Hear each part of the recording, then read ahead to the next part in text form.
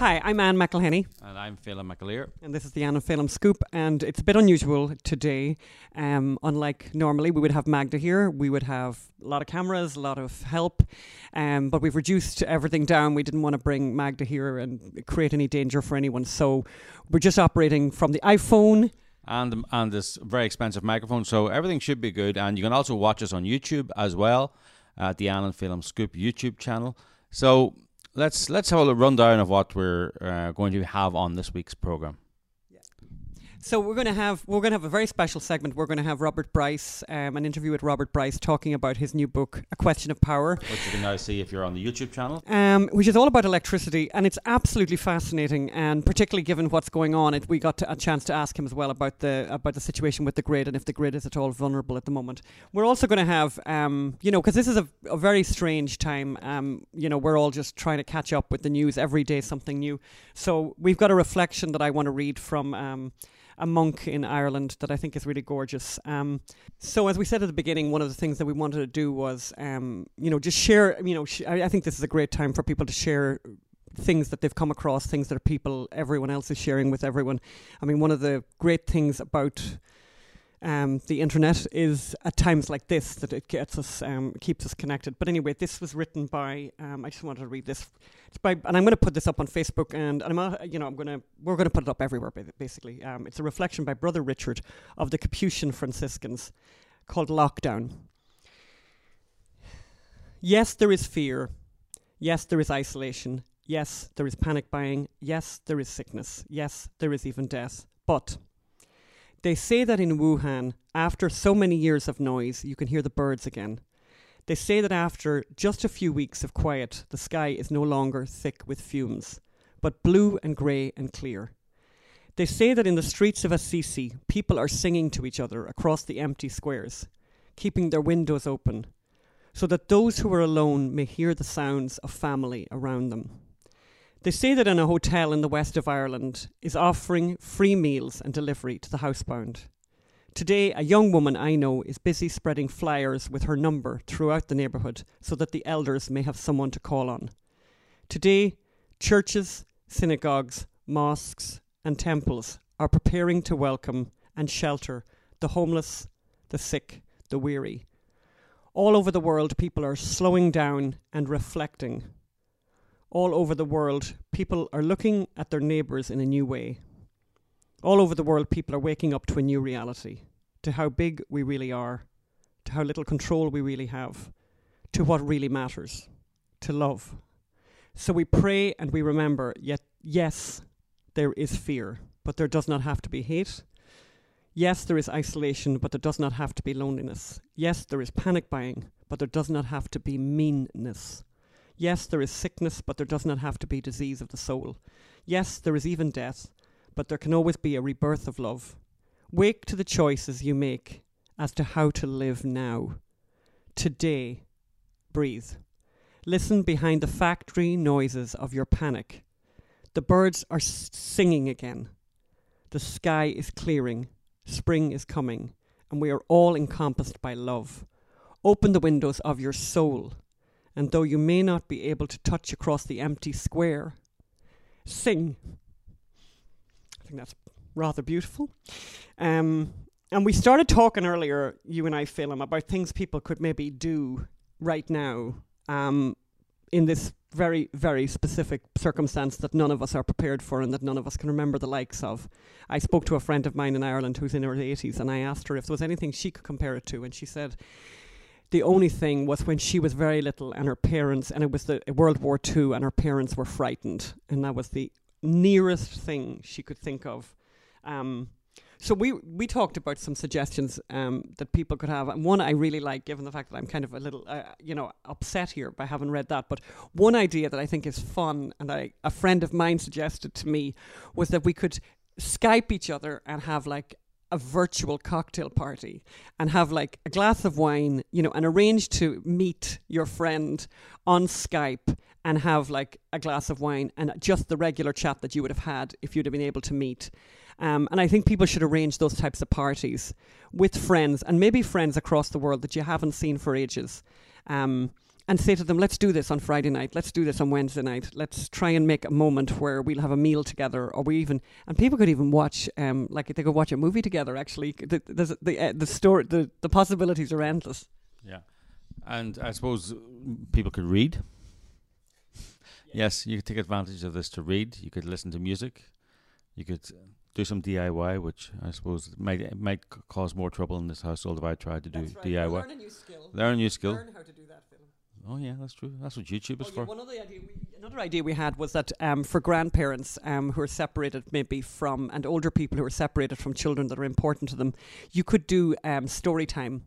You could do lovely story time in the evenings and read to the children or during the day, because parents are going to be under unbelievable pressure now trying to entertain children, and so there could be time for grandparents and special aunties and uncles to do beautiful story time with children and things that you've always said you wished you could do, like let's have, because the day is long if the family are together in the house, and that there could be a moment every day where we say we'll have story time together, the whole family would have story time together, and maybe have other children linked up through Skype or whatever.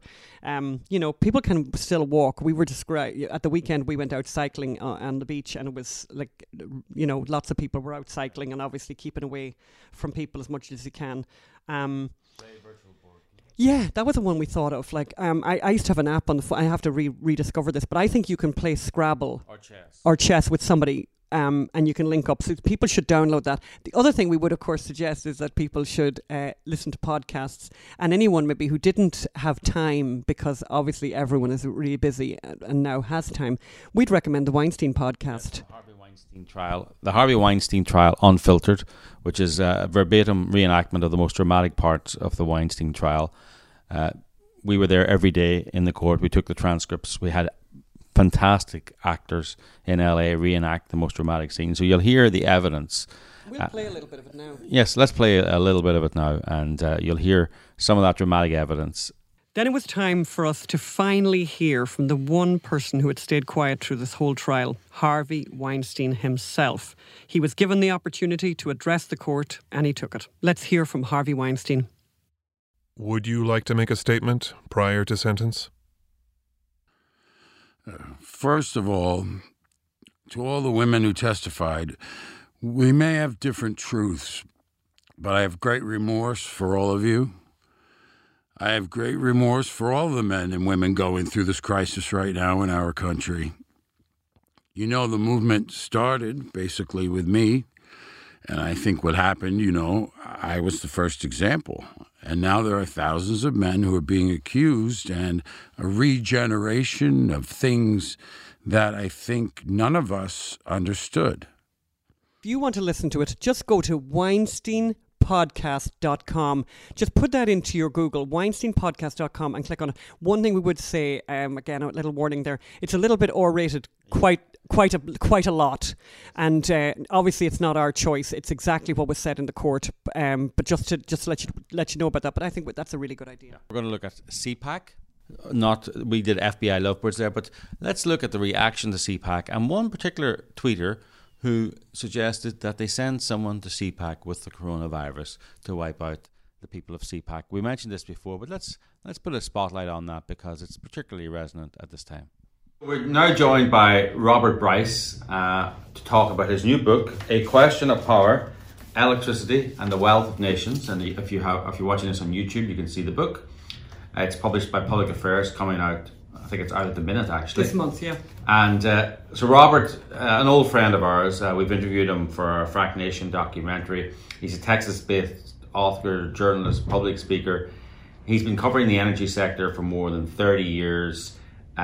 His books include Smaller, Faster, Lighter, Denser and Cheaper, and my favourite, Power Hungry, which really is the history of power and history of energy. He's written every great, incredible publication on the planet. He's probably written for it, including the Wall Street Journal, National Review, New York Times. So we got him here to talk about A Question of Power, Electricity and the Wealth of Nations. And the thesis of the book, among many of them, is that electricity is inextricably linked to development and poverty. The lack of electricity means poverty. the abundance of electricity means prosperity and development. But first of all, welcome, Robert. Thanks for having me. It's great to be with you. So I suppose we shouldn't have you on without talking about the coronavirus. You talk about the vulnerability of the grid here somewhat, and the vulnerability of electricity supplies. Is coronavirus a complication in that, or would mass illness, is that a danger for the grid, and how vulnerable is the grid to mass illness? Well, so far, I don't think that the virus is posing much of a threat to electricity supply. What I think, I'd flip it and say what the virus is showing yet once again is the absolute criticality, the absolute essentiality of electricity to modernity, and in particular healthcare. Remember, one of the key bits of kit that is needed to treat patients with coronavirus are ventilators. So you need absolutely 100% reliable electricity if you're on a ventilator. And the old joke is, well, if you're on a ventilator, would you rather your ventilator be powered by a coal-fired power plant or maybe a solar panel? It's not. Exactly. I think I might pick the coal plant. And of course, one of the other things that this kind of reveals, or one of the thoughts that we had, was that the world has been spending vast sums of money on this push to move immediately into renewable energy from fossil fuels.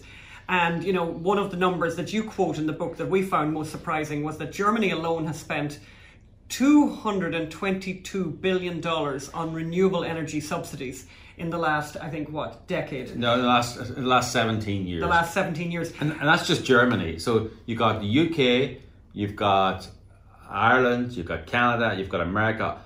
That's just subsidies. That's not... that's not even all of it. That's not all of it. That's not climate change research. That's not renewable research. It's subsidies just to produce that energy. Would that money have been better spent on tackling research on viruses? Well, it certainly looks like a lot of it should have been directed toward that. I think that the key thing for Germany is, yes, those numbers are enormous and staggering. That quantity of money has been spent on renewable mandates and subsidies.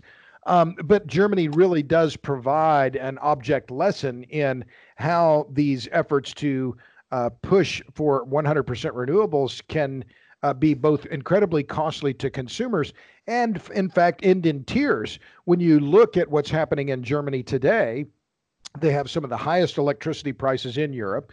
Their electricity prices, since they started the Energiewende, this energy transition, have skyrocketed, and it's all been based on their faulty claims that they could switch their electric grid solely to renewables, and while shutting down their nuclear plants and saying they're going to shut their coal plants. Well, in fact, they haven't shuttered their coal plants. Their CO2 emissions are nowhere near their targeted reductions. And consumers are paying the price, and German industry is saying, hey, we got to slow this down. There's no way we can meet these targets. So, and then the final point on Germany, which is really a part of the book that in A Question of Power, I go into great detail, is that fundamentally the problem that Germany is facing, and it's a problem here in the U.S., is land use. That these renewables require so much land, and they require such long distance high voltage transmission projects that German rural residents across Germany are rejecting them. And in fact, the wind industry in Germany has been fought to a standstill, as has the high voltage transmission line projects. It's extraordinary, and I think we wanted to open up this interview by talking obviously about the current crisis, which is the headlines are coming in fast and furious about what's lately happening. But I just want to kind of get back to because obviously you didn't write this book with this coronavirus in mind, and it's an incredible book, and I would really highly recommend people to get it. And just talking to Robert earlier, it's available, by the way, everyone, on Kindle. It's also available as an audio book, which could be something that people could do. I think a lot of people are going to be home now, yes, and people are looking for stuff to read, and they're looking for podcasts and all all of this. One thing I would highly recommend is either listening to this book on an audio or reading it on a Kindle if you don't want to go to a bookstore. It's fascinating, and I think one of the things I felt was that each chapter of this book could itself be a book in itself. And we could be on this interview forever. Let's just focus on a couple of things. One thing I want to talk about is just one of the early chapters that deals with the history of electrification. And I even remember my mother talking about rural electrification in Ireland, and what an amazing wonder it was. And for those of us who have only lived with electricity, what an extraordinary transition that was. And that particular chapter I just loved, all about how noxious and terrifying and dangerous the way they, even with this gaslighting, for example, that they had in England. Could you tell us a little bit about that history? Some of those, when you were researching the history of electricity and when electricity came, what are the standout stories that you discovered? There was a really incredible story about in London when prior to the widespread use of natural gas, which really has only been in widespread use in the last 100 years, but preceding the use of natural gas was what was called town gas, where companies would buy coal and then heat it up, and then they would take the methane that was produced during that heating process and put it into pipes. They would also store it in tanks above ground in cities, and they were incredibly dangerous. And the accidents around these town gas tanks were very common. In fact, one of the newspapers in London reported on the problem, saying it was like living next to a bunker filled with ammunition or gunpowder. That this is, they were subject to blow up and kill lots of people, and they did. And further, that the gas itself was so noxious, and the lighting that it gave off was so noxious that that people would, they would, suffer inside because of the heat, because of the fumes, and of course, the light was really only available to the rich. That the poor and the middle class lived in the dark, and that was where they stayed. And just one more moment on that history before we go into some of the issues. The other story that I thought was, and because I'd never kind of thought about it, but I just think this is the reason why we'd recommend people to buy this book. Great book, actually, by the way. Again, actually, this just occurs to me now. People who are at home who have children at the house, you could do better. You could do you could do yourselves and those children a great favor by making them sit down and reading even that one chapter on the history part is absolutely fascinating. And the piece that I just wanted to address here was where you talk about the legislation, like in the 1300s, legislation that said, do not leave, once it got dark, don't leave your house. That there were laws preventing people from going out in the dark, basically. Can you just tell us a little bit more about that, a little tiny bit about that? It's fascinating. Sure. That some of these regulations, in fact, in big European cities, Berlin, Vienna, they were in place well into the 19th century, where people were effectively locked in their homes at night. They were not allowed to be out at night walking around on the street. And I hope we can talk about the positive effect that electricity has on women and girls. But you think about it today, where women feel safe walking at night on the street. Well, why? Because there are streetlights. Yes. Well, if there are no streetlights, then women and girls are subject to assault. And so this was a big breakthrough. But this for hundreds of years in Europe, that was the common practice, was that ordinary people were limited to staying in their homes after dark. And if they were out and about, they were subject to arrest. One thing about A Question of Power, Electricity and the Wealth of Nations, is that the Audible is read by Robert Bryce, the author. So that's always a bonus when you're listening to a book. So during this quarantine times, you can hear that. Oh, can I just mention something on that? A little naughty thing that I think Robert will enjoy as well, because I also did the Audible version of our book Gosnell. You can become a member of Audible. You can do it right now, and I think you pay. You give them your information, your credit card, all that. in a month you can get Robert's book. Then in a month you can cancel your Audible, but because they give you that book for free. But Robert gets the benefit of it. You can have a free Audible membership Yeah. for a month, and then you can cancel. But in that month you can get Robert's book. But I would also recommend that you don't get the Audible book, for example, and I would play sections of it to children if you've got children at home. It's a really important education when you're for them. driving in the car. Yeah, sorry. So, that's the beginning of electricity. Now, are we at the end of electricity with the Green New Deal? Well, I certainly hope not. Although the Green New Deal is, I mean, if you read what it says and the idea that we're suddenly going to transition away from our existing energy and power systems and convert them all to renewable energy, it's just it's a fantasy land. And one of the things I mentioned earlier, I talked about Germany. What the architects of the Green New Deal, Bernie Sanders and AOC, look at Vermont today. The fundamental problem with the idea behind driving the Green New Deal is, we'll just convert everything to renewables. Okay, well, that means wind and solar, right? Geothermal, yeah, forget it. Hydro, yeah, well, no, forget that too. So you have to put up hundreds upon thousands of wind turbines and multiple square miles of solar panels. Well, today you cannot build a wind turbine in Vermont. In Bernie Sanders' home state, the last wind project that was pending in Vermont was just canceled in January because of political opposition.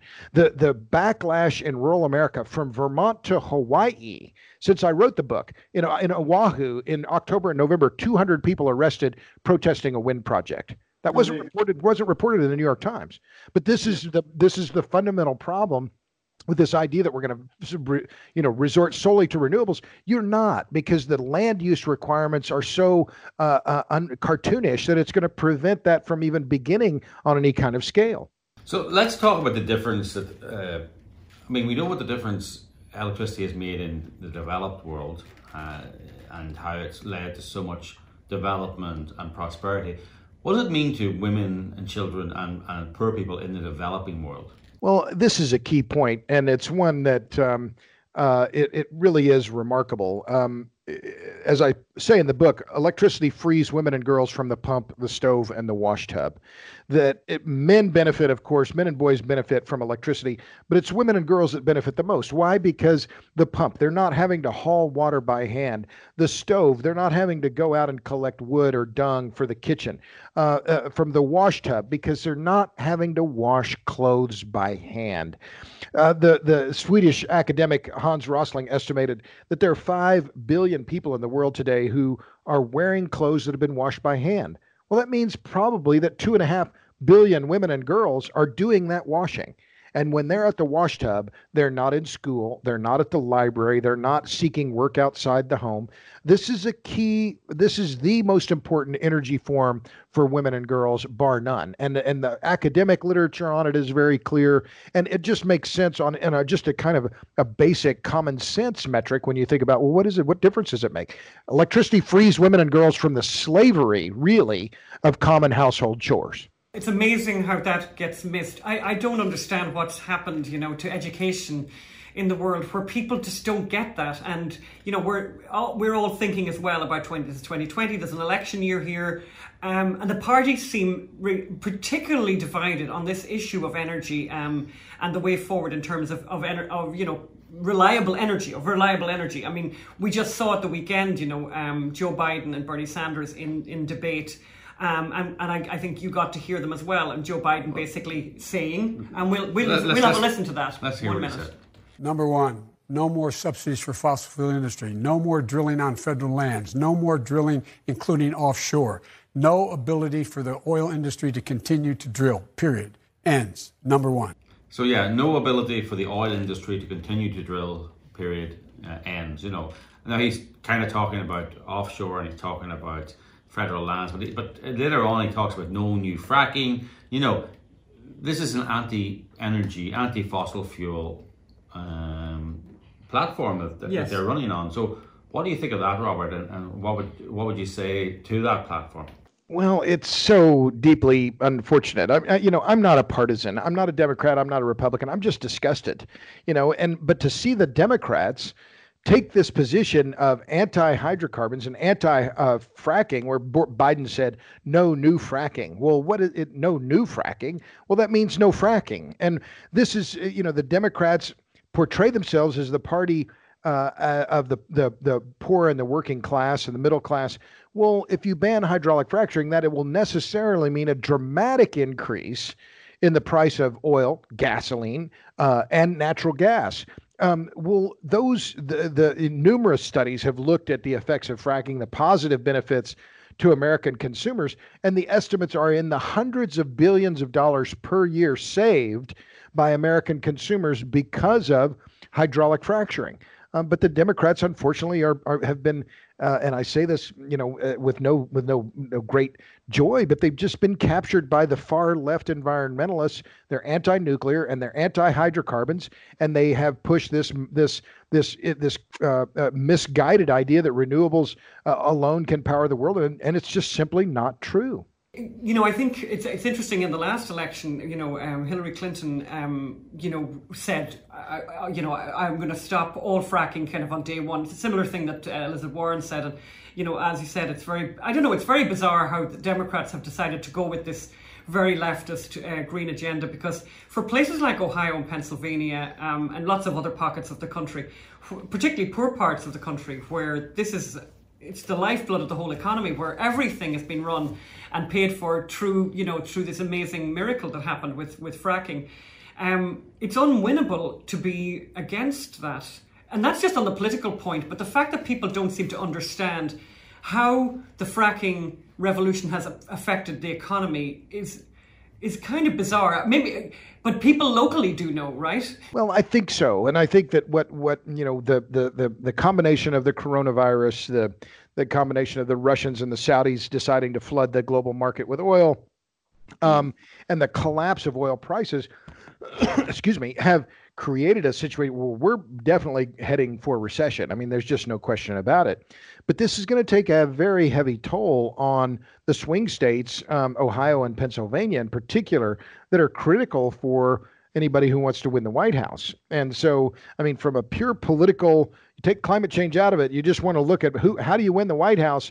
Running against oil and gas in those key states, I think, could be the deciding factor, because there are going to be a lot of people losing their jobs. And I'm not saying oil prices are going to go up anytime soon, because I don't see that necessarily happening either. But I mean, this is critical. And I think, to jump ahead to a point that I make in the book, what is the way forward? If we're looking at a world where today, and this is one of the key facts in the book, there are 3.3 billion people roughly around the world today living in places where per capita electricity consumption is less than 1,000 kilowatt hours per capita per year. That's less electricity than what's used by an average American refrigerator. So there are hundreds of millions of people, billions of people living effectively in the dark. How do we bring them out of the dark? I think natural gas is clearly one of the key fuels that is going to be needed if we're serious about electrification and serious about reducing emissions and the issue of climate change. And yet America has become a key leader in a natural gas production. It would eliminating fracking would stop that in its tracks. As Anne says in the book, every chapter should be another book. I mean, you've traveled to all 6 continents. You have great stories from Lebanon to India to Kansas. I mean, to Africa. It's a tour de force. It's really well written. It reads really well. It almost reads at times like a novel. It's yes. And it's amazing. I think liberals love the Enlightenment, and now the forces of the endarkenment. Across the world. And I don't know, the endarkenment. I haven't heard that one, but you might have to adopt that one. Yes, I'm taking copyright on that one. So I think we need to talk to Robert again. We need to have Robert back on the show. Maybe later on in the year or later on. We'll have you back, Robert, because we really want to talk more about this.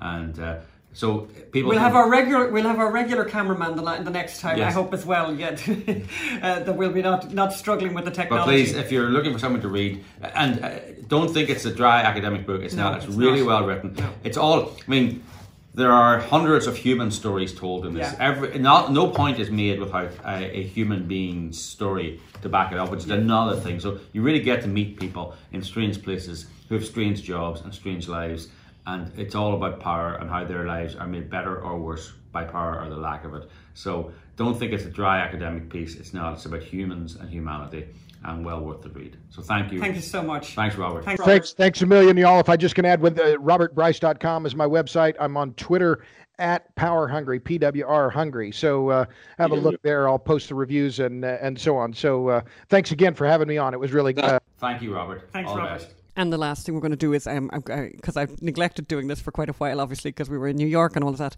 we're going to have a recipe. And I think maybe it's a really good time for people to, take on. We're going to have a bunch of suggestions, by the way, of things that people can do in isolation if they're isolated or if they're stuck in the house with a lot of children, and some suggestions on that. And one of them, I think, is to do cookery projects. So we made beef bourguignon, which is a bit of a project, but is really, really nice. And it's comfort food, I think, is a great idea at this time. So we're going to start, I think, by... Oh, and did we say no? And then one of the other things we're going to do is we're going to make a suggestion of a movie to see. And it's interesting today. We had talked about this over the last few days and said, of course, we plan to do a review of The Hunt, which is coming to theaters, this week. And of course, as you probably know now, a lot of theaters across the country have been asked to close. And by the time you watch this, I imagine nearly all theaters will be closed. But we have also just heard from Universal that The Hunt will be available on streaming starting on Friday. So we recommend it. Yes, but let's hold on for that towards the end, and let's kick off right now. Those people? Sorry, black people. African Americans. Honey, it's- Privilege, Julius. It's perfectly fine to call them black again. According to who? NPR. So I've seen it twice now, but you saw it once. Yeah. Did it live up? I highly recommended it in my article in the Daily Wire. As a movie every conservative must see. I don't believe the propaganda that it's anti-conservative. It's not. Did you agree? Was it? I think you were initially disappointed in me, actually, when you sat initially in the theatre. And by the way, we went to the theatre, last week, before things got completely crazy, but even then we did bring alcohol wipes and we just wiped down the chair and all that kind of thing. And we went to the dine-in theatre, which is these big chairs. So we were very far away from each other. 2 feet away from everyone. But the film started, and we were with our friend Yvonne Dean Bailey as well, came with us, and she's like sitting there as well. And I think she and I were like initially not impressed at all with the film because it starts off very violent. And I would let people know it's very violent. It's not for young people. It's not for children, and it's not for anybody who can't handle the violence, although I think the violence ends up being very comical. It's that kind of cartoonish violence. But I have to say, by the end of the film, I was really glad Phelim had kind of cajoled us both into going. I just thought it was fabulous. Really, really well written. It's very interesting just looking at the reviews. The left and most mainstream reviewers really, really don't like it. They think that The Hunt don't understand satire. I think The Hunt understands satire really well. I think what's wrong with the mainstream media reviewers is that they don't like where the satire lands. And I swear, for you guys out there watching, I would there is a lot of violence in it. It's R-rated and all of that.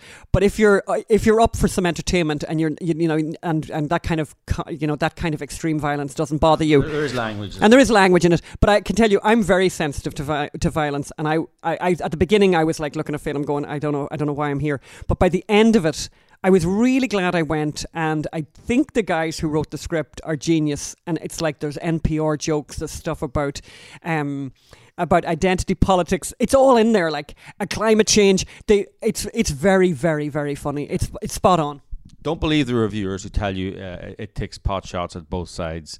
It doesn't really. Even the pot shots at the Conservatives there's a payoff because it's a bigger pot shot at the Liberal side. So this is not and I hate all those movies that take a pot shot at both sides. Who wants that? You want to go and see somebody, a movie is about escapism, so you want to go and take all the pot shots you want. I mean, if Hollywood took 50% pot shots at Liberals and 50% pot shots at Conservatives, I don't think anyone would mind. Conservatives would go and see themselves, no problem, being pilloried. Totally. But that's not the way it is. It's 99% one way, as we know. And this is the 1%, and the left don't like it, and that's why they really didn't. They gave it bad reviews. It's very funny. I think I looked at Rotten Tomatoes before it came on here, and it has 50% of the mainstream media, but 89% of the audience like it. And you always know, I think Adam Carolla said that's the best ratio you can have. It's because the mainstream media, 50% means they know it's good enough that they can't really condemn it. But then when it's up to the 80, when it's that 50% on Rotten Tomatoes, you know it's a really good movie that ordinary people like and that elitists really hate. Yeah, it's become kind of a thing that we've said that before. What was the name of the lovely film that we saw with Eddie Murphy? Mr. Church, I think, that I recommended before, which was, again, very like that. Panned by the critics and the audience were delighted by it.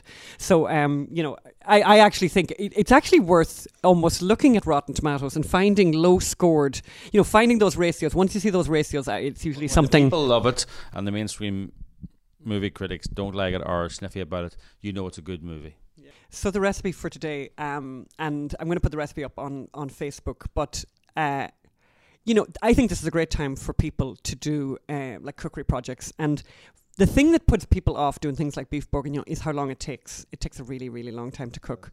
But the great thing about it is that you can use really like the really inferior cuts of meat. Actually, it's stewing beef. You want stewing beef for this, you could, and it needs a lot of time. I actually used an Instant Pot. I've had, I think I mentioned on the show before that I have an Instant Pot that's scary to me, but that's one of my big projects for this period of time, is that I am not letting that Instant Pot get the better of me. So I have used the Instant Pot, and it actually cooked it an hour and was tremendous. But if you don't have an Instant Pot, don't worry about it. You could use a Dutch oven or any big pot at all. And yes, you need a bottle of red wine. It doesn't need to be that special, but it should be drinkable. So like a Pinot Noir or, obviously, if you're really going to go there, you could get a Burgundy. And I actually happen to have a Burgundy. Somebody sent me a nice box of wine, so I actually had that. But it's so easy to make. The big thing that I would say that I think is important is that you do brown the meat. So you brown the meat till it's nut brown. The more you brown everything before it goes into the pot, the nicer everything's going to be. And you want to caramelize that. And as you know, on this show, there's always a joke about caramelizing. It's caramelizing, not burning. But you start basically by taking the bacon. You got your bacon. You'll see all the recipe notes are up there on the Facebook page. But you're going to get the bacon, and you're going to fry that down. Fry that down ideally on a cast iron pan. Fry that down, and render the fat. And then with a slotted spoon. What does render mean? Render means let the fat melt away, actually. So basically, you're frying it, and you're frying it on a dry pan, by the way. And what you're going to end up with, thank you very much, you're going to end up with a lot of lovely bacon fat coming away. And so then you scoop up the bacon, and you have the fat left behind. The next thing that goes in there, the next thing that you're going to put in there, thank you very, very much. Oh, there you go. Thank you very much. The next thing you're going to do is you're going to, well, actually, very good. Thank you, Phelim. Actually, I'm glad you did that, actually, because I was going to forget this move. Then you take the meat, and Phelim did that. What did you do with the meat first, Phelim? I browned it. No. The first thing he did was? I dried the meat. Dry the meat. Oh, and can I just say, drying the meat, you need a high quality kitchen roll. And I'm not... Now, Phelim, we're in times now that people may not have kitchen roll. If you don't have kitchen roll, by the way, which could be an issue, you can use a tea towel and then just obviously it'll get full of blood and everything, but just throw it in the washing machine. Right? And then and then season it with salt and pepper. But if you're having kitchen roll, just be careful that the kitchen roll... Okay, people may not have it, but I was in a house recently with the kitchen roll that was not high quality. Inferior kitchen roll. But the whole thing is that we went to a house and we cooked for people. It's a thing we do for our friends, Ali and Guy. Shout out to those two. And we go to their house, and pretty much invariably I get extremely frustrated because they don't really cook. That's why we cook for them. And so they have inferior...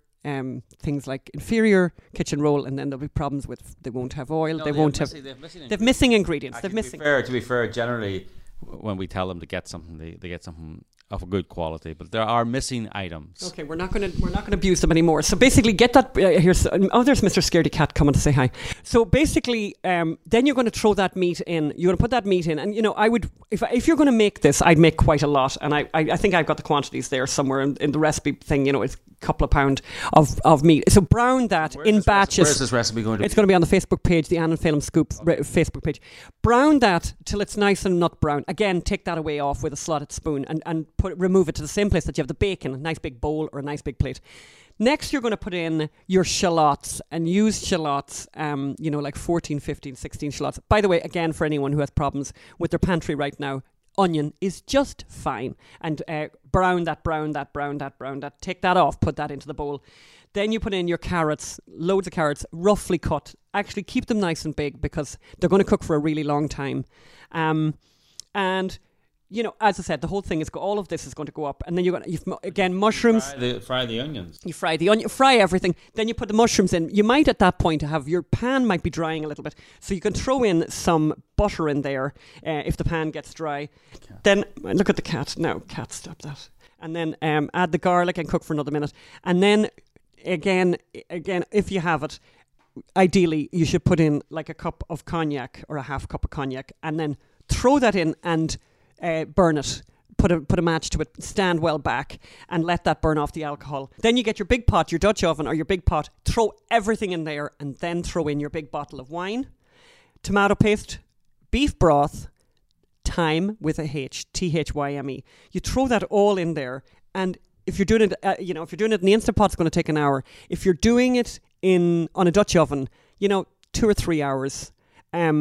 And just every now and again check on it, make sure you have fluid still there, and you're going to cook it until the beef becomes really tender. And then just serve. I mean, super easy.